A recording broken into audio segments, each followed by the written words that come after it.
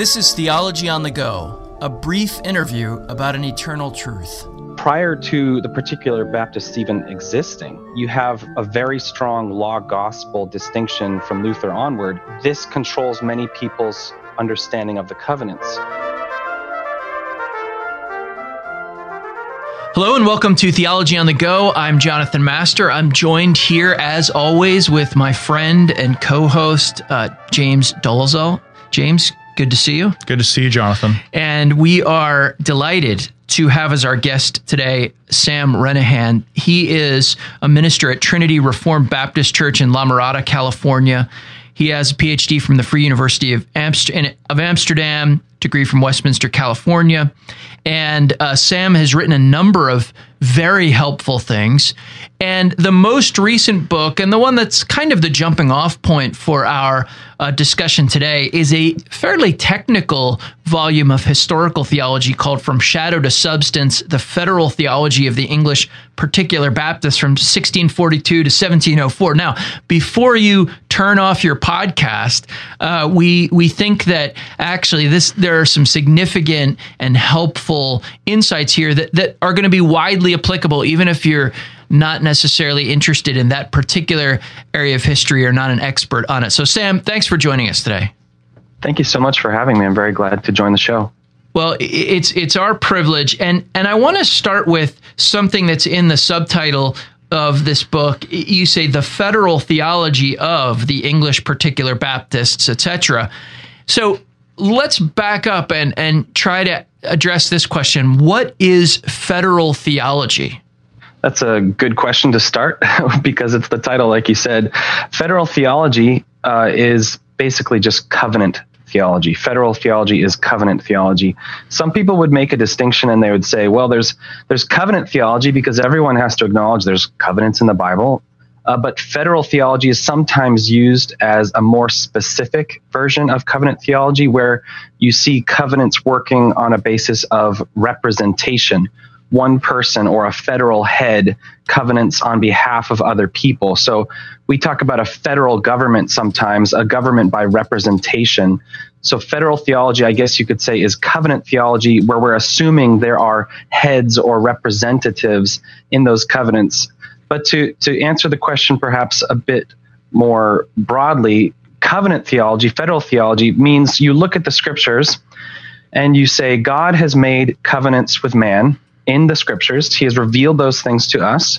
What can we learn from those covenants? What do they mean for us today? What do they mean for the way that we live and the things that we believe? So just an easy example that most people, if not all people, would recognize is when we talk about all men dying in Adam, you know, the old humanity in Adam, represented by Adam. And when we talk about all men, a new humanity being made alive in Christ, we're talking about two representatives. And the scriptures teach us that we're actually talking about those two representatives in two different covenants. And so as soon as we start talking about Adam and Christ, death and life, we're already talking about covenant or federal theology.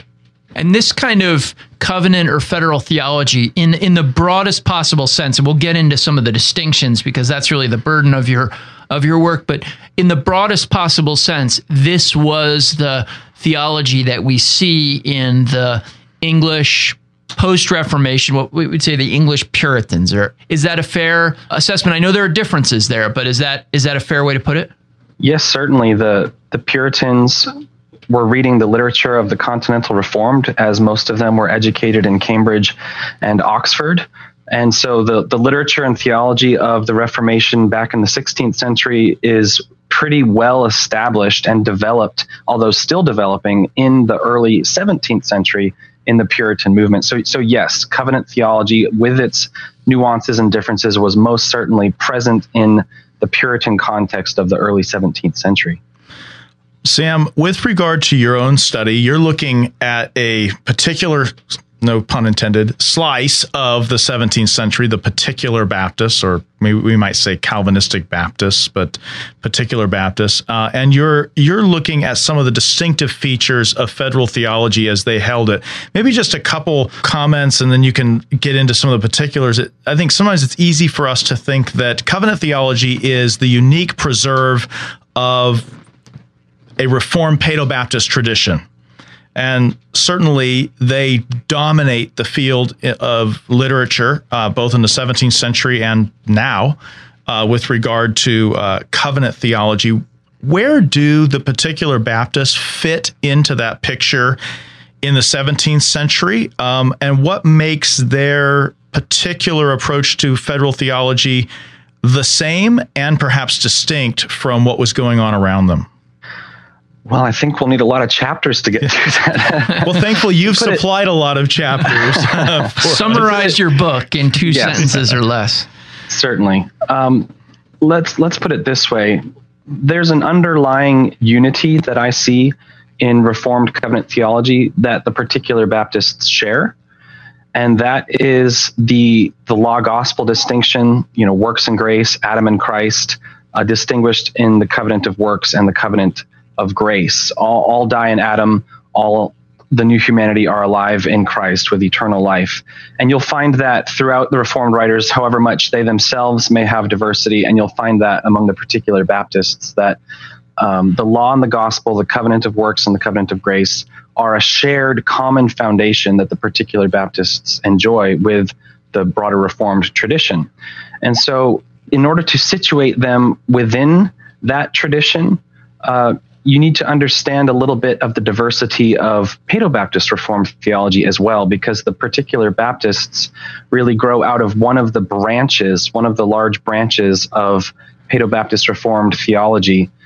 And if you read that literature, you'll find that in authors such as Casper Olevian and John Cameron, they were advocating a view that was in certain particular ways a bit different than, say, John Calvin would have articulated covenant theology, to where they would see the Mosaic covenant as being distinct from the covenant of grace, while still subserving the covenant of grace and making known the covenant of grace, pointing and pushing Israel to Jesus Christ. And so the particular Baptists really grow on that branch of the tree, where they would say that the same things that Olevian and Cameron and many others, I could give you a list of those things that many others would say, the same things that they would say about the Mosaic covenant, the particular Baptists said, these things are also true of the Abrahamic covenant. And so they would say the Abrahamic covenant is also a national covenant. It is also a covenant that depends on the obedience of individuals.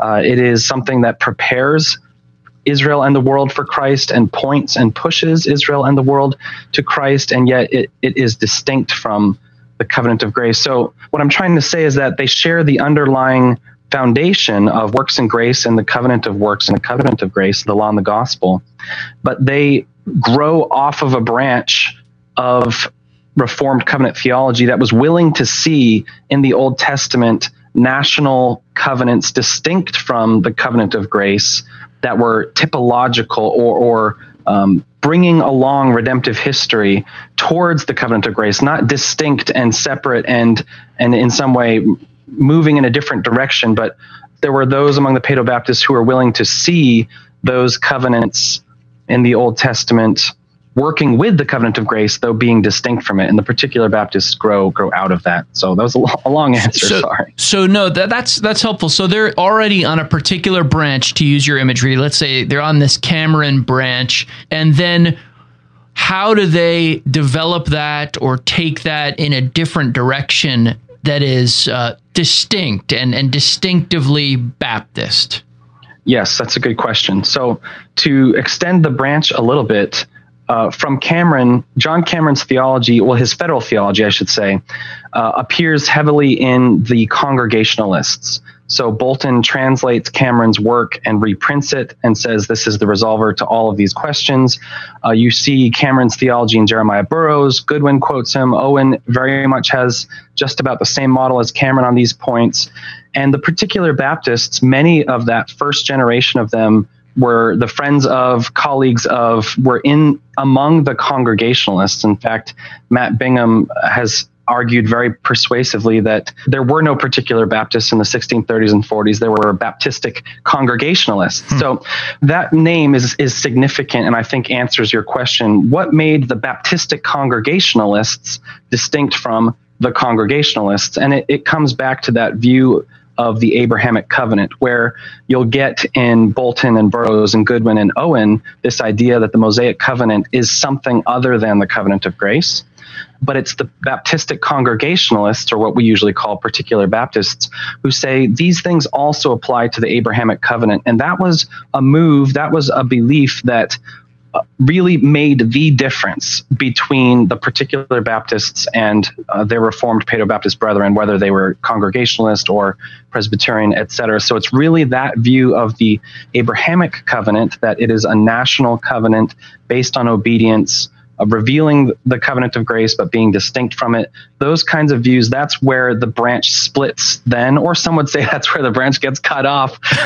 Okay. and they fall from the tree, you know, but that's really like how united they are. And then that's where the difference occurs, whether that's a branching again or a cutting off. I'll leave to others to make up their own minds. Is that their covenantal basis, though, for trying to rule out, say, a physiological genealogy principle when it comes to covenant membership? Is that their way of doing it? Was there this sense that if we say the Abrahamic is still the covenant of grace, then the covenant of grace would then end up including a kind of to you and your children in the physiological sense principle? Or what drives it here? Is their view of baptism driving their interpretation of covenant, do you think? Maybe this is just your own judgment, or is it the other way around?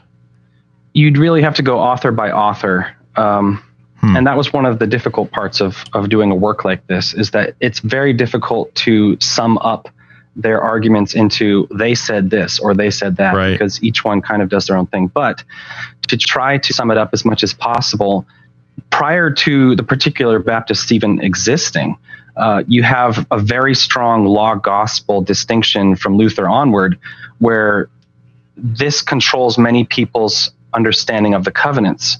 And where they see commands, they say, okay, law. And where they see promises, they say, okay, gospel. And so the particular Baptists, one of the main reasons that they would say that they would look at the Abrahamic covenant and be willing to call it a covenant based on obedience is the threat of disinheritance in Genesis 17, when the command of circumcision is disobeyed.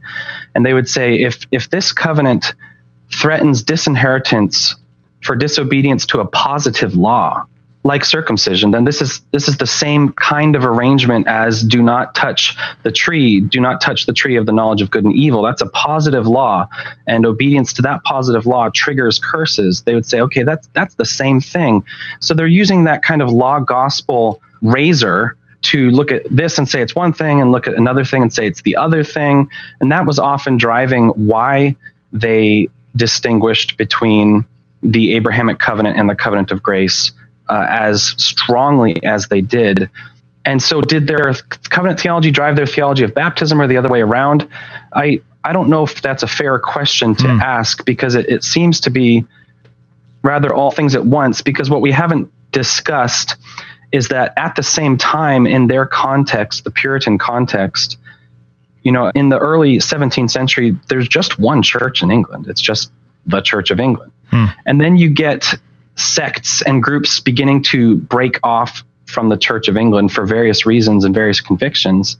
And the Congregationalists, who begin to separate from the Church of England in this Puritan context, why are these people separating? They're often separating because they're saying the Word of God does not support the practices of the Church of England. The Word of God does not support the practices of the Church of England. You get university students thinking these things through. You get parish priests who every Sunday are administering the Lord's Supper to everyone in their parish, and they're starting to think this isn't right.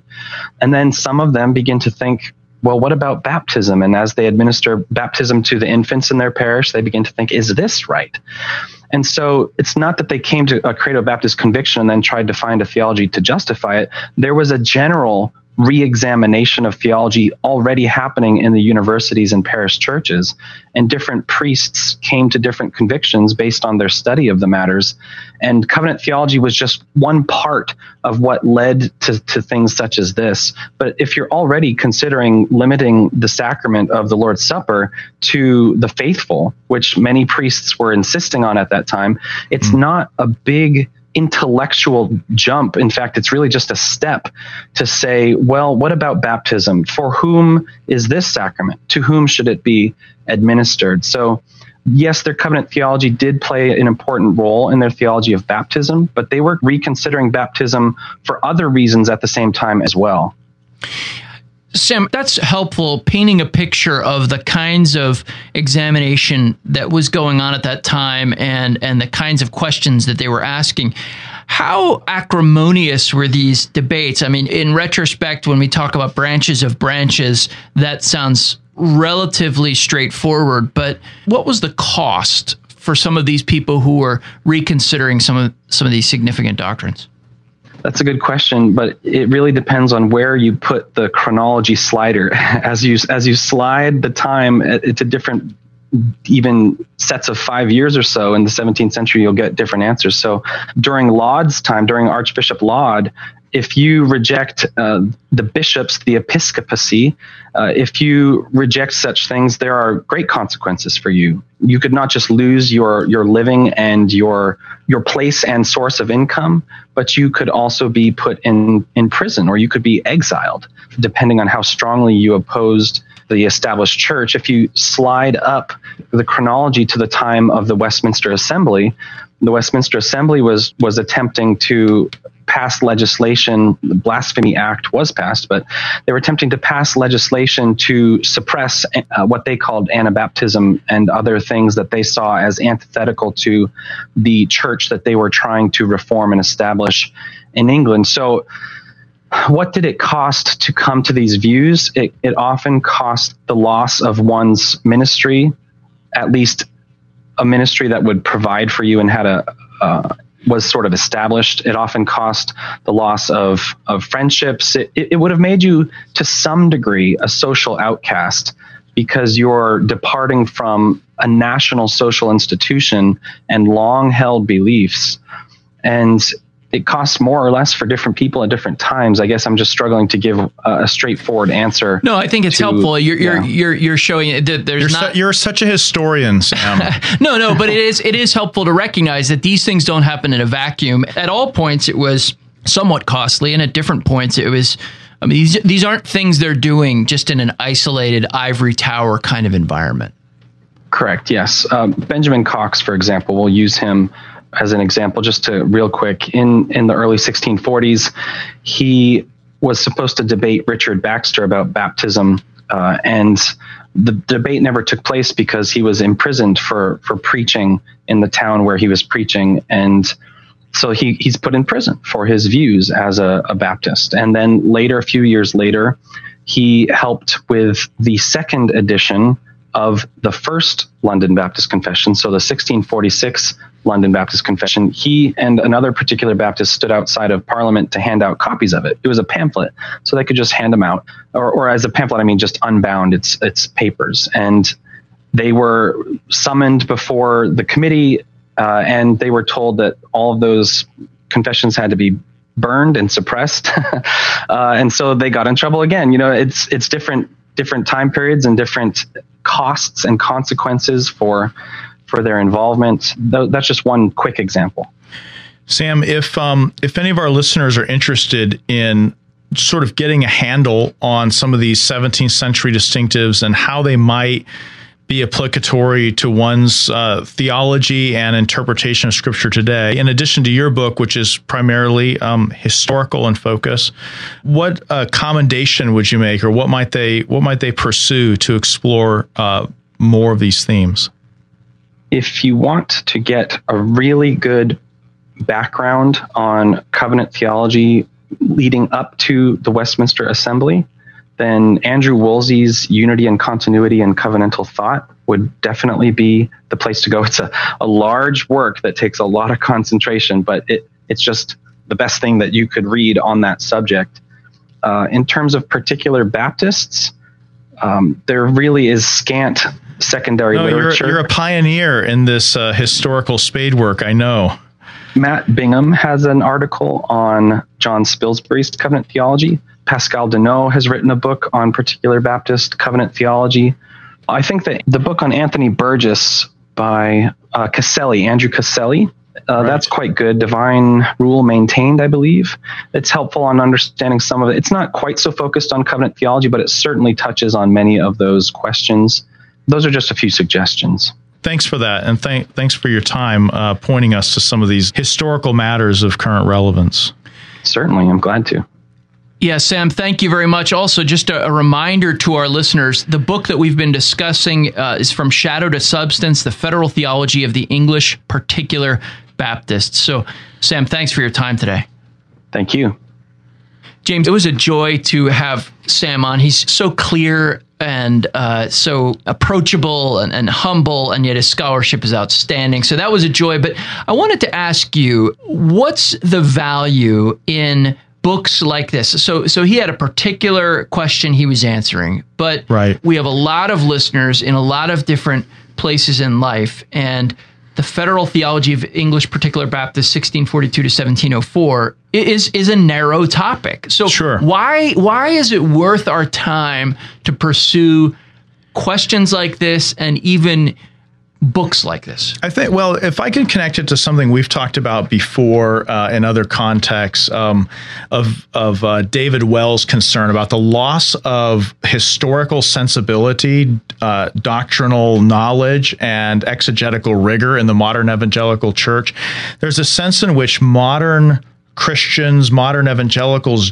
don't know where they've come from, and they haven't spent time with their forebears in that kind of wrestling process of understanding the message of Scripture. A book like this is really Sam analyzing pastors of years gone by who are wrestling with the coherency of the message of Scripture itself and how to put the parts together in the most biblically faithful way. And I have to think that while this seems like a narrow slice of the pie, that really is the concern of anyone who handles the Scriptures, and even those who may not be preachers or teachers, but those who read the Scriptures and want to understand the unity and diversity of its message.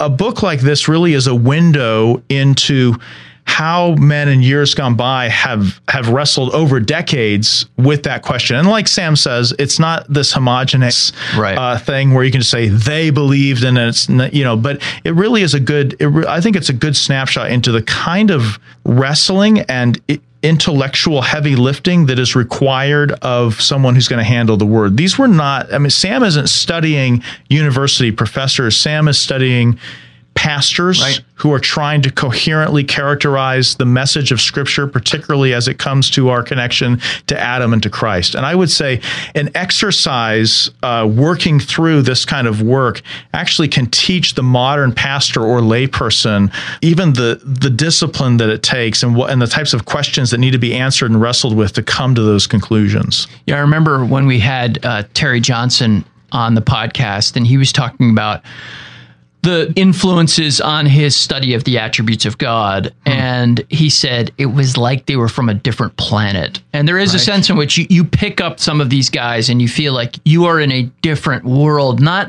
in just in terms of the language or anything like that, but the depth of their examination and reflection, the seriousness with which they took their pastoral duties. And as you said, these are working pastors with families and challenges that go beyond what most of us will ever experience, and yet they devoted themselves to this kind of work. And they have a calling to handle the Scriptures and to proclaim the whole counsel of God, and certainly a right understanding of covenant is a centerpiece of being able to make that proclamation in a way that is situated within the single revelation of Scripture.